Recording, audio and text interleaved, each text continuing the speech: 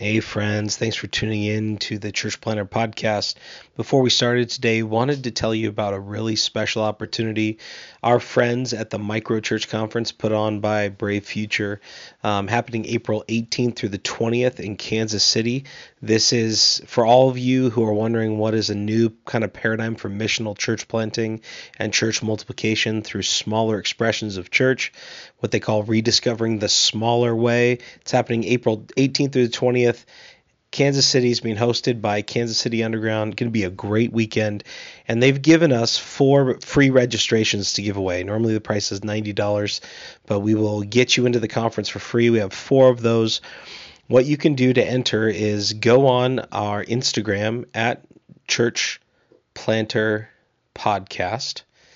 And there you'll find a DM button. Click that DM button. Send us a DM with your email on it and your name and where you serve. So you email, name, where you serve, and you'll be entered to win one of 4 Micro Church Conference registrations. You just get yourself to Kansas City and you can be there and learn a ton from our friends at Brave Futures. Hope you enjoy the show today. I'll start. My name is Rod, and I like to party. So you mean whiskey? What? You're saying it weird. Saying what weird? All of it. Where do you get off? Now part of the podcast right now. You putting the microphone off. Give me 10 more minutes. Hey there, welcome to the Church Planner Podcast. I'm Robert Frazier. Tim Galley. And this is the place where if you want to reach the people no one else is reaching, you got to go where no one else is going and do what no one else is doing. We have a special episode today. Very special, very special. And it's not because the Red Sox are climbing their way up the AL East. I knew you were going to mention this, yes. I mean, that's just it's the reality. I can't deny reality, Tim. But I'm actually here in Boston. We are here together. We are in the same room. To be fair, we are in Lexington, which is the birthplace. The very first shots of the Revolutionary War happened in Lexington, not Concord. We need to be clear about that. Yeah, we're in Lexington. around the world. And it was last week, the Patriots Day, as was immortalized in Mark Wahlberg's terrific film. It was made way too soon after the marathon bombings. Yeah, it was painful. It was like the week after the marathon bombings. I got an idea. Mark Wahlberg is down there scouting locations right now. It's like, are you kidding? We're losing time, guys. Yeah, and I felt like we were here when it happened, and that was obviously like oh my gosh, way too soon. So I'm here in Massachusetts, and we're sitting in Tim's beautiful office in Grace Chapel headquarters here in Lexington, Massachusetts. Tim, it's been great to be together, man. We got like 2 or 3 times this week we got to spend some time together. And I gotta say, I mean, we do the meetup thing very well. I mean, we drop everything, our families get together, we figure out how to say hi and catch up. I've loved it. We should just try to figure out how to do this more often. I certainly agree. Now, I think Boise and Boston are too far apart, I think is the real problem. So I think we'll do some sort of a move. We move one of the cities closer. Yeah. Boise's less established, so that makes sense. We'll move east. It's not that far. Like what? It's like on the other side of Ohio? Yeah, it's only, let's see, I think like when I drove it was like 2,700 miles. So like it's that is far. Basically, down the road. Yeah, the joke here is that I still don't really know where Iowa is. Idaho. So when we were moving back from Boston to Boise, we were my wife had a going away party at her medical clinic, and these are some of the smartest people I've ever met. These are PhD who are also medical doctors, right. Like academic medical doctors. One of the doctors, he's like 80, probably the smartest man you've ever met, and he goes, Malia, I got to be honest, I have no idea where Boise is. And so Malia gets up on this whiteboard in the room where we're having this party, draws out a map and goes, okay, here's where Portland is in Oregon. Here's where Seattle is in Washington. And here's where Boise is in Idaho. The whole room, 25 people go, oh. They're taking pictures Yeah, with their phones. Getting a geography remember this. Because if you're on this side of 95, like literally like on the inside of 95, the east side, people are like it's you've got the East Coast, you've got the Midwest, basically 95 to, Chicago. Or freeway, like the the Interstate 5 in California. That's the Midwest. Oh, the whole thing. And then you The whole have thing. and then you have the West Coast. It's like you got these slivers on the coast, and then the rest is just the Midwest. There's nothing else. And you're one of those East Coast elites who think they're better than everybody else. I know I try to resist that caricature, but it is very confusing when you've just been in the Northeast and like there's like 45 other states. Like you know where California is, you know where Texas is, you know where Florida is, and that's about it. Yeah, it's the ones that are contested in the presidential elections when they're purple. Those are the ones you paid. Pennsylvania, you know where Pennsylvania is. You live there. That's right. That's right. In my defense, I think I've met more people from Narnia than from Boise, Iowa. I know I said it wrong. This time on accident, though. This time on accident. I mean, there's Peter, there's Lucy. You have 4 people from Narnia, 1 from Idaho. That's it. That's it. That's In fair. my defense. There's literally less people in Idaho than there are within like 10 miles of here. So it's that's fair. Well, I guess I'm just happy that you're here Yeah, in the flesh. So we're doing a special podcast episode here to commemorate this. Mostly just because we're here. Because we're in here. person. And Malia's like, wait, what are you doing? And I was like, I'll be back in an hour, I promise. So I do want to ask if, since this is a special episode and you're back in person. Yeah. How has it been, visiting kind of like the old stomping grounds? You haven't been here in 6 years. You've maintained a wonderful relationship with this church. I've and not just me as a friend and former colleague, but like, just a moment ago we had, a few people knock on our door and like, oh, you're here and all that. So you've maintained all these wonderful relationships. I'm interested in your observations of the place, of the people, and just whatever is kind of going through your mind as you've been here these past few days. Yeah, I think there's a lot going on because we haven't been back. We had like 2 more kids and then COVID hit, and we've just been coming back has been hard. So being here, I wanted to come back 4 years ago. I wanted to be back because Yeah. we were here 6 years and have lots and lots of friendships. We helped plant 2 of the campuses here at Grace Chapel. And so we've got deep friendships, both on staff, but also just like people across the city. My kids have met 100 new friends this week as we've been just Love tooling it. them around to like we meet up at random parks with a group of friends, and then my kids are like, I have these new best friends that live 2,700 miles away. So it's been great. What I didn't unexpected pieces. I feel very at home here. Like it feels like a second home more than it feels like a place to visit, and I feel wistful a lot as I'm driving around because it's filled with just dear people and relationships and a season in my life that was very important for who I became. And Yeah. so that's been wonderful and hard to feel so far away. Somebody asked me the other day if I'd come back, and I told them, I like when my kids are out of the house, I think I would do a stint back here. Like it'd be easy to share our lives again with the people that we love here in Boston. So another 15 years, there's a possibility we could come back out. Yeah, it's been really good. I think it's easier to put things in context when you're removed from them. Yeah. And I think I love the place more now removed from it than when I was in the middle of it. Like it gives me more perspective coming back. And you and I talk about Grace Chapel and we gossip about everything that's happening here. So I feel like I've been, deeply connected with the community here. But at the same time, like we went to Grace Chapel Watertown, the campus that I founded as the campus pastor, and saw 50 or 60 people that we just love to death. These little old ladies that are the sweetest human beings, Yeah. and they just wanted to give us hugs and meet our kids and pinch Yeah. your cheeks and do Yeah, that. real faithful. And at the same time, like, it's this thriving little community of a few hundred people that really love Watertown and have, like think missionally about it. And it feels like that's a win, man. So yeah, I'm really glad to be back and see friends. And yeah. That tiny campus, if we can brag about them for a second, that tiny campus hosted an Easter egg hunt that had like several thousand people show up to it. like that's a lot of it's like the plastic Easter eggs, of course, like with like a little piece of candy in the middle, but like Yeah, that's a yeah. lot of people on that small block. um, and hopefully more and more people check out that campus and that community. But they're up to stuff, and we like that about them. Yeah, yeah.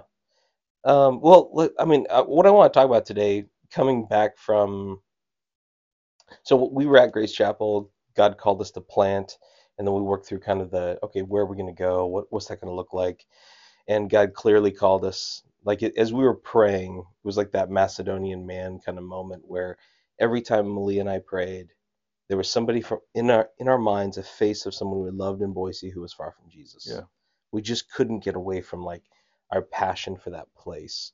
And that was, in some ways, that was hard because I thought that it may be a new adventure. Like I thought we'd go somewhere, like, I basically told God anywhere but the South. I'm willing to plan. that's fair. Yeah, for good reasons. Mostly just the weather. It's not the politics, it's not the people. Uh, Whatever you say. yeah. I mean, these are prayers, Yeah. so I mean, I was thinking, let's go plant something cool in California or, Austin, Texas or, sure. Denver or some cool place. And then God said, no, your next assignment is Boise, Idaho.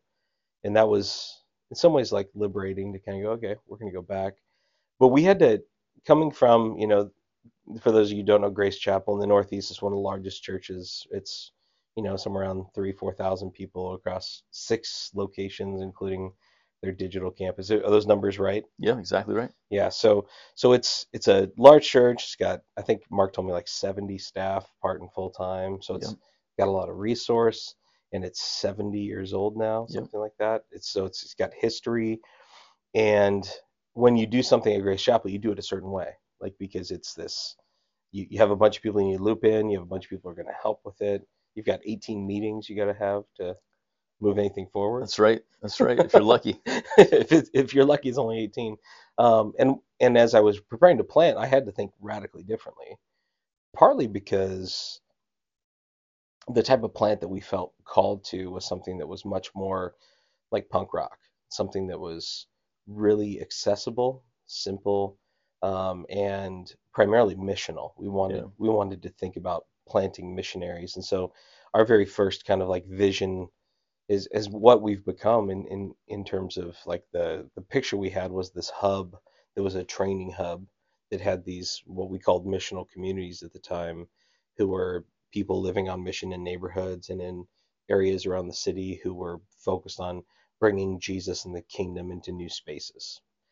And that, like, in some ways it's very similar to what Grace Chapel is. Like that's Grace Chapel's vision, is to send, is to see the people go out and do what God's called them to. But when you're a large church, like there's a lot of work that goes into putting on Sunday, and like, absolutely.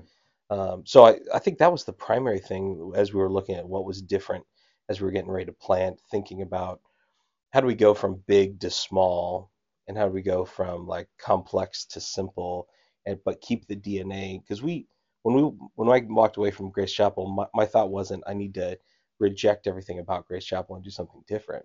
It was, I'm going to take the essence of what Grace Chapel is, which is this, a place that's had lots and lots of impact. Lots and lots of people have come to Christ and been sent on mission around the world and around the city. And I wanted to take the impact that it was and say, how could we contextualize that in a new Right. place? No, I appreciate so much of that. And I, as I was saying at the beginning of the podcast, like I appreciate just the way that you were able to make this transition and the time that you took in praying about it and preparing yourself and preparing your family and preparing your plan, preparing what was going to be, carried on by someone else here.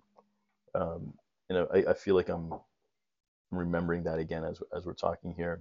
One of the things that they talk about, one of the metaphors that Pastor Brian uses about Grace Chapel, and because a lot of people come through here and a lot of people leave, um, some out of frustration, but many out of calling. Like Mhm. they discovered what they were supposed to do next. And so Brian likes to say, like, in some ways the metaphor of like a teaching hospital, applies here. And Boston isn't for everybody. It's the weather, it's the cost of living, it's the Red Sox and like like the No, obsession, that the was obsession with that was Tom the only Brady. draw here. Was Yeah. I might see a Patriot at church on Sunday. That was the draw. Yeah. Well, that was kind of cool too. And Brad Stevens went to Grace Chapel sometimes. Like you can't get past that. Good stuff. Good stuff. Nevertheless, some people would like yourself, would figure out that God had something different for them. And so as you were determining that, and as you were just saying now that you wanted to take some of this and apply it in your next role as a church planter in Boise, help me also understand, like, what are the things that were impossible to take with you? What are the things that were just never going to work? But you had to learn that. You didn't know that as you were driving out. You learned it as you were doing it. Yeah, I'll give you one clear example that just kind of hit me the last couple weeks that I don't think I realized. When you plant as a solo planter, we built a good team around us, and I had people preaching alongside of me from day Yeah. one, but it's been the pulpit's mine, and I'm responsible for everything that passes through it. Where here at Grace Chapel, you led the sermon team, and we had, I think there was 8 of us at the time who were a part of the Yep. teaching, the quote unquote teaching team, and Yep. then we had a creative team of 10 or 12 people who worked on like sermon series projects to Yeah. like do video and all that. All of a sudden, all that was me. Like that, I had to be the one who created the sermon series. I had to be the one who made any visuals for it. I had to be the one who then, organized who was going to preach what and how it Yeah. was going to feel. And a couple weeks ago, I realized that I have enough people around me. We have 5 part-time staff now, and all of a sudden, like and 3 or 4 of them can teach alongside of me, and I've got a few elders who are capable teachers. And I realized I'm at a spot finally where I could have some help on the creative parts of like forming forming how we're going to train our community next, not on my own and not just out of the vacuum of my mind and what I feel like doing. Yeah. Because when you preach all the time and when you preach like your pulpit that you're responsible for, there's a selection bias to that that's about you. It's about what you want to do and what you think the community needs. And you get a little myopic, honestly. Absolutely. And I feel that in my own teaching where I focus on the stuff I care about, and I like there's a very narrow group of things, and they tend to be around the nature of the church and our calling and training and mission and a few felt needs and how those then pertain to mission because I'm apostolic. Like I'm always thinking about how do we take the next hill? How do we raise up people to go? And I'm not that pastoral type who's asking, well, who's hurting in our community and how am I preaching to their like Right. emotional and felt Right. needs? So I think that's a piece that I'm missing and I couldn't bring with me. Yeah. I couldn't have 10 people in a room helping me make a video for, a creative piece at Christmas or Easter. Yeah. Now we do some of that stuff like at a smaller scale, but for us it meant we had to scale back. And what I've seen with a few church planners, we've worked with a lot of church planners. We've seen 60 some churches planted in our city. There's a few guys who come in and have that same level of expectation for excellence around production Mm. and around even sermon prep. And how like you preached this Sunday, it was a great sermon, Thank you. Revelation Thank you. 5, and I learned that I don't have to sing forever in heaven, which was A relief. a great relief. My throat would never make it. But you preached this last week. How many hours were you able to sink into that sermon, like between the meetings and your own prep? Yeah. I mean, for me, I'm still in that 15, 17 hour range. And I would tell you, I wish I had hit 20 in prep. I do the Pomodoro method, and so I just kind of check off the number of Pomodoros, and so like um, I'll create like a block of like 20, Mhm. um, and I'll just keep checking them off until I get there, and I never really stop exactly at the minute when you just keep going with the flow. Yeah. But I added up, I think it was like 15, 16, 17 hours, give or take, Yeah. and I needed a few more. Hmm. And also somewhat complicated these days on the other side of COVID is that we record our digital service on Thursday mornings So you don't get a few hours Thursday, Friday, and Saturday yeah. to have the finished one. Yeah, yeah. But it also feels good then to have like something good, In the can. presentable, and Yeah, then yeah. you keep working on it. Yeah. So I just always feel like that's just a different type of preaching than I ever thought that I was going to be doing. Hmm. I feel more confident and comfortable in front of people versus in front of a camera. that's something that many of us have had to learn how to do. But some people are just completely unnatural at it, and they just it's Yeah. the same message on Thursday as it is on Sunday, and that's an amazing skill that they have. And you want that cohesiveness, where even between first and second service, you might change a few things, Absolutely. like because a joke falls flat, like timing's bad, whatever those things are. Yep. But let's say you can spend, when I was here, because I was preaching every 4 to 6 weeks in person when I was on staff here, I could spend 20, 25 hours over the course of several weeks kind of thinking and preparing. And as soon as you're church planting, those numbers don't You work. get more time, right? Yeah, it's like well, actually, so a lot of guys the first year when they're like pre-planting, they just sit around dreaming about all these things they're going to preach about because they don't have any people to Yeah, you preach just saved to. 18 hours of meetings. Yeah, and you don't have anybody to meet with you because nobody's there, So you've got all this imagination, and then as soon as you plant, as soon as that first Sunday happens, the launch happens, Sunday's coming. Every 7 days, Sunday's coming. Yep. And for most church planters, if they're spending 15 to 20 hours and they're fully funded as a church planter, honestly, I got to say that's a terrible use of your time because what most of your time needs to go towards is connecting with people, Yeah. is building up a team of people who are trained and equipped to do ministry alongside of you, to reaching lost people through community connections.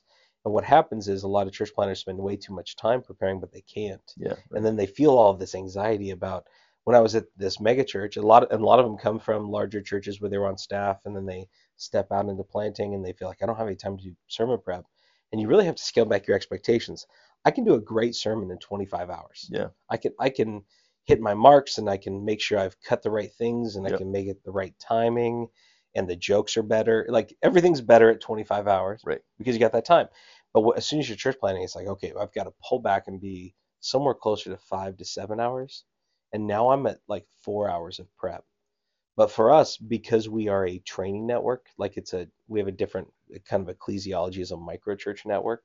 Um, I think in terms of preparing a lecture that's for like transformation rather than a speech that is for like what preaching has done, which is a lot of things. Yeah. And when you preach, I'm asking you to teach me something. I'm asking you to help me feel something. I'm asking you to take me to the point of transformation. I'm asking you to take me to like some sort of call to action. Where when I'm training, I'm actually like, it's it's simpler in some ways. Where I'm showing you Jesus, I'm asking you where it's different, and I'm challenging you. It's it's much in some ways it's not as good. And and there's a question mark of who you're preaching to because I'm preaching people that I'm training as missionaries rather than the lost who are coming to hear the gospel. You know. Right. Right. Yeah. And this is why I love the different types of churches, the different types of personalities. Why we love APEST. And, Yeah. we all have a role in the kingdom. We all have a place here. I love that you're doing that. We talked about that a bunch of times offline. Um, I am curious, like because like most church planters I know, they see themselves as a preacher. And when you were here, you were also just a very excellent and effective preacher. Um, Back in the day when I could preach. when you had the 25 hours to give to, um, like I've heard you talk about this, a time or two before. There's people who are going to be listening to this podcast, like as they are considering whether or not they should step out of their current role and church plant. And preaching is a gift that they have and a passion that they have. I appreciate what you were saying just a moment ago on the logistics and some of the strategic aspects, but is there another aspect that they should consider as they're prayerfully thinking about this next season of potentially church planting? Yeah, let's say you were like think about the eight pest gift mix, what we call the fist, the fivefold, apostle, prophet, evangelist, shepherd, teacher. And those are the particular kind of gifts and roles God gives to the church in preparation for the the, the saints for ministry that they're called to. Yeah. You all know the Ephesians 4 passage. I am an apostle evangelist. And so the way that God has uniquely, those are the two leading gifts that are going to be a part of how I lead, which is I'm going to take the next hill, that apostle. Mm-hmm. I'm a missionary. I'm sent out to go ask who's not being reached yet. Mm-hmm. And then I'm also an evangelist where I'm asking who's far from Jesus right now and how can we connect with them. And Yeah. so those are the two areas where I'm I'm always thinking about. But there are the guardians, which is the pastor teacher, those who come along behind and beside the apostle, prophet, evangelist, who then help consolidate and care for the sheep that God gathers around the apostle, evangelist. And I think most of the time we think in terms of a solo church planner who has to be that five-tool all-star who can do all five by themselves and be everything to everybody. Right. But in reality, no one is that. And Jesus is. And I think that as we grow as followers of Jesus, all five gifts, what Alan Hirsch says is that the more you're in tune with the Spirit, the more you look like Jesus. And Jesus was the ultimate apostle, the ultimate prophet, the ultimate evangelist, the ultimate shepherd, and the ultimate teacher. So I think that we grow over time. And the pastoral gift has been growing in me. The teacher gift has been growing in me. My care for the organizations and the people that I lead is growing in me. Even the prophetic is growing in me as I pursue Jesus. So I don't want to discount that, but most of us when we're 29 or 33, whenever we're planting, we got a couple of tools we've built, a couple of gifts that God's put in us. And so if you're on the teacher pastor side, I think primarily you need to learn to grow the two other gifts if you want to plant. You have to figure out how to be an apostle, how to live sent as a missionary. You're going to need training. For me, I knew I wasn't good at making disciples. I wasn't good at like sharing my life and inviting people in. And so I knew I needed to train on that. Yeah, that's gonna be a growth area for you. It was a huge growth area. And I feel like over 5 years of purposeful putting myself underneath someone else who knew how to do it, I'm becoming good at it because that's what I want to be good at the thing Jesus told us to do, which is go and make disciples. So I knew I had to do that. So if you don't have the apostolic gifts, first of all, you need to be with somebody who's going to help shape your strategic thought around it. Yeah. Because if you don't think strategically, you need to not trust your instincts. If when you put on an event nobody shows up, you need to not trust your instincts. Like it's like the world is telling you what you're providing to them is not connecting with them evangelistically. And so you need to find somebody who's a natural connector and people gather around them. And you need to go, hey, would you be a part of this mission God's called me to? You gather the people, I'll teach them the way of Jesus, and together we'll lead this thing. And so think in terms of teams and partnerships, not even necessarily like full-time church planner partnerships, but when when you're gathering your leadership team, look around and say, well, who's got 100 friends? Who's got 100 friends that they love and care about? And we'll get to a gathering or an event that we're going to do and have them lead up that charge. So I think that there is that piece. If you feel like I'm doing this to get to preach, actually there's a few church planners I'm working with right now who they're doing it so that they can have people to preach to. They're coming out of some other situations where they enjoyed preaching and they really enjoy studying the Word of God. But I think that you have to think of that as a treat. Like the preaching to the people is a gift that you get to do from God because it's like such a powerful thing. It is work and it costs us emotionally and relationally and all those things, but it really comes down to people are giving you the gift of their attention. And it's not about you as the preacher getting to do your gift. It's about what they need in that season. So if people aren't connecting with God, they need an apostle and evangelist, and you have to fulfill those roles for them. If they are connecting with God and they're joining in a community and they're saying, teach me the word of God, then it's like, okay, game on. Let's dive in. Let's do the thing I'm good at. But you can't expect the church to be what you want them to be so that you get to use your gifts. Right. Which is a lot of times we find people, I'm good at this one thing and nobody actually can use it. It's like, that's fine. That's good. That's the thing you're good at. But we need to either find a place where they need that, or you have to help us get to the place where they do need that. Yeah, I imagine that's why certain church planters flourish and why, others aren't able to continue in the way that they thought that they had imagined that they were going to be serving. These types of conversations are things I really want to keep picking your brain on.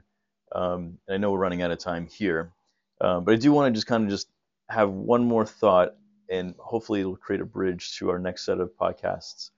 The topic of burnout, like pastoral burnout, has always been important to me, and now just even more so. And there's all this research out there, there's all these books out there, there's all these podcasts out there. So everybody knows that burnout is an issue. And amongst my concerns, amongst the many concerns, is that somebody currently serving in a church staff is feeling burnt out and is sensing like, okay, maybe I'm called to church plant, and like this is the way out of the burnout. And what I remember about you was that it didn't seem like you were burnt out at all. I think you were feeling different things. But could you help maybe bring clarity to when not to plant and what you were feeling when you actually did decide to plant? Yeah, I want to talk some more about burnout because I think that burnout is different, has a different cause than most people realize. And we'll talk more about that, but it Yeah. really is, it's about personal formation and identity rather than about work. And it's much more internal than it is the external forces of the world around us. So I want to talk a lot about that because I think that's important. Yeah, like you said, I was not at a point of any sort of burnout. In some cases, I was I'd say underutilized because Mm. I was in a place where I preached every 4 to 6 weeks. I'd preach from our main campus a handful of times a year. I'd preach locally every month or two. Um, and then most of my job was running uh, outreaches and events and doing a little bit of discipleship. And we had a couple hundred people who were connected with our campus, and we poured into them. And I felt like 40 hours a week was way too much Mm. for what I was doing. And partly because of the way that I do work, I'm very efficient and I don't feel a lot of stress around it. So when we were planting, it was more like this, we hit the open highway. And I Mm. was like, okay, let's go hard. And what I realized 3 years in, we decided we needed to add a bedroom as we had our fourth kid. And so we decided to do an addition on our house. Over the summer, I was going to take a month off. I was going to do most of the addition and then try to finish it. And then the drywall guy screwed me, man. He showed up one day and then didn't show up for 3 weeks. And then like it took him like 8 weeks to do like 40 pieces of drywall. So I got to a point where I was 6 months into this remodel. Every waking hour that I wasn't running my business or doing the church, I was like at a point where I had such bad carpal tunnel I couldn't hold the tool Oh, I remember anymore. I that. mean, it was just like this debilitating thing. And my wife, it had been 6 months. She sent me a link to a John Mark Comer podcast about this was when he was preaching through Sabbath. She's like, listen to this. We need to talk. And I was like, oh crap. So, I was like, as every pastor, I'm like, when someone sends me a link to a preacher, I'm like, oh God, what are they trying to make me like change about myself? But I listened to it, and what I realized was Sabbath was a gift that I wasn't receiving from Yes. God, and it was killing me to not take it. Yes. And so we got really serious 4 years ago about Sabbath.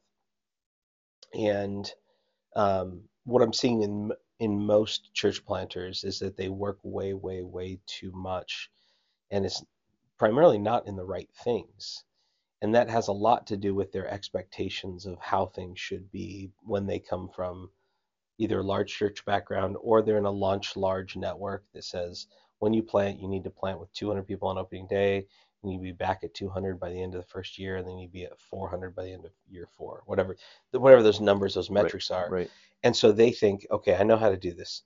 If I have excellence in my preaching, if I have excellence in my hospitality, if I have excellence in my parking team, if I have excellence in Yeah. Our our family organizations, ministries. yeah, it's Yeah. like if we just do great at everything, people will show up and they'll love it and they'll stay and they'll start tithing, and then we will be financially viable at year three or whatever their Yeah. cutoff is for their funding. And what happens, what I've seen just this year, we had 3 church planners who walked away within 5 years because they were burnt out, because they felt so much pressure to hit their numbers. And then I've got 3 other friends who are leaving ministry around like similar issues, but they're 10 years in and they hit a wall where they've been pushing and pushing and pushing for so long, and they've been trying hard to make ministry work out of their own power, their own strength, and then they have church conflict, which is inevitable. Right. And if you don't have margin, church conflict doesn't just feel like an inconvenience. It doesn't just feel like an annoyance.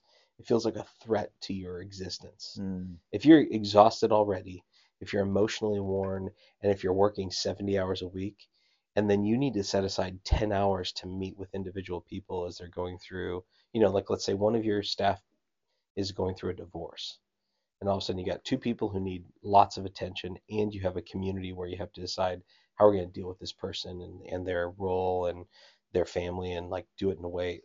If you're working 70 hours a week, there's no margin, Right. and it's going to kick your tail. And so I think that like they're so intimately connected, your expectations of how things are going to be as a church plant. And so a lot of ways church planters need to scale back. And when there's a disconnect between how they think of what their church is versus what their church actually is. Have you ever been to a church of 15 people that had like a video introduction that some guy had spent 20 hours on, and then one of the best sermons you'd ever heard, and then they have a text message drip campaign follow up, and you're like, bro, there are 15 people in this room. You could have just texted me yourself. I didn't need the drip campaign. Right. Like there's this disconnect between the reality versus the aspiration of like what they could be or what they are. I think that exhausts people. Like when somebody steps into a room and they feel like this was built for a much larger audience, it feels like failure rather Oh yeah. than if you're in a room of 15 people in a living room and people are down to earth and they're saying we're going to learn to follow Jesus together and see what happens. All of a sudden it takes all the pressure off of Right. you and the people in the room to be what they are. Right. Right. You also have churches where it's like 1,000 people and the pastor gets up and his like shirt is untucked and there's like this disconnect between the other way, but it's much less likely because Yeah. performance anxiety puts people in a place where they have to do it Right. the right way. Sorry, that was a long ramble. You got a lot there. No, yeah. Well, I want to talk more about it. I mean, I grieve for you just described 6 people that are leaving the ministry, and for various sets of reasons. And we are in a time where we need really great servants of God to help build the kingdom of God.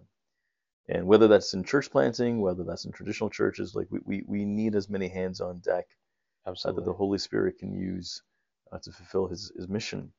And I find burnout to be one of the greatest obstacles right now, in the church sector, but also in other sectors of culture, and that also hinders us of like our lay teams of people. Like they don't have capacity to serve the kingdom in that sense because we're in a burnout culture. So I want to talk more about that in upcoming weeks. But I think we got a good start here. Yeah. It's so fun to do it in person. We should always do it like this. We should like 4 times a year, we'll just meet up somewhere, record all the episodes, just be exhausted, and then go out for, a whiskey or something. It sounds good. All right. It sounds good. So we'll work on a schedule to do that. Well, I mean, this is so good. Thank you for making some space for me on this beautiful Monday morning. It's actually the sun is shining in Boston in the spring, which means either the apocalypse is here or it's going to snow next week. That's right. That's right. We're going to finish well. Yeah. It's been great having you, brother. Yeah. Grace and peace to everybody out there listening. Yeah, thanks for being a part. Make sure you go to churchplanterpodcast.com and check out previous episodes. There's almost 500 episodes now that Peyton and Pete have done, and then Tim and I are contributing to now. Make sure to go to our sponsor pages, connect with New Breed Training Network, and if you're working on your church plant, one of the key ways you're going to meet new people is having a great digital presence. I want to challenge you to go to churchwebbuilder.io, and take a look to see if it could be a place where you build the website that's going to connect with your neighborhood. It's got a great interface, it's really inexpensive, and a team that will partner with you to help you create what you need. So make sure to check out the sponsors, and we love you, church planter. We think that God has called you and equipped you and is preparing you for incredible impact in your community. But we hope that you're going to go where no one else is going, and that you're going to reach the people no one else is reaching by doing what no one else is doing. So take the road less traveled. Go be what God's called you to. See you next week.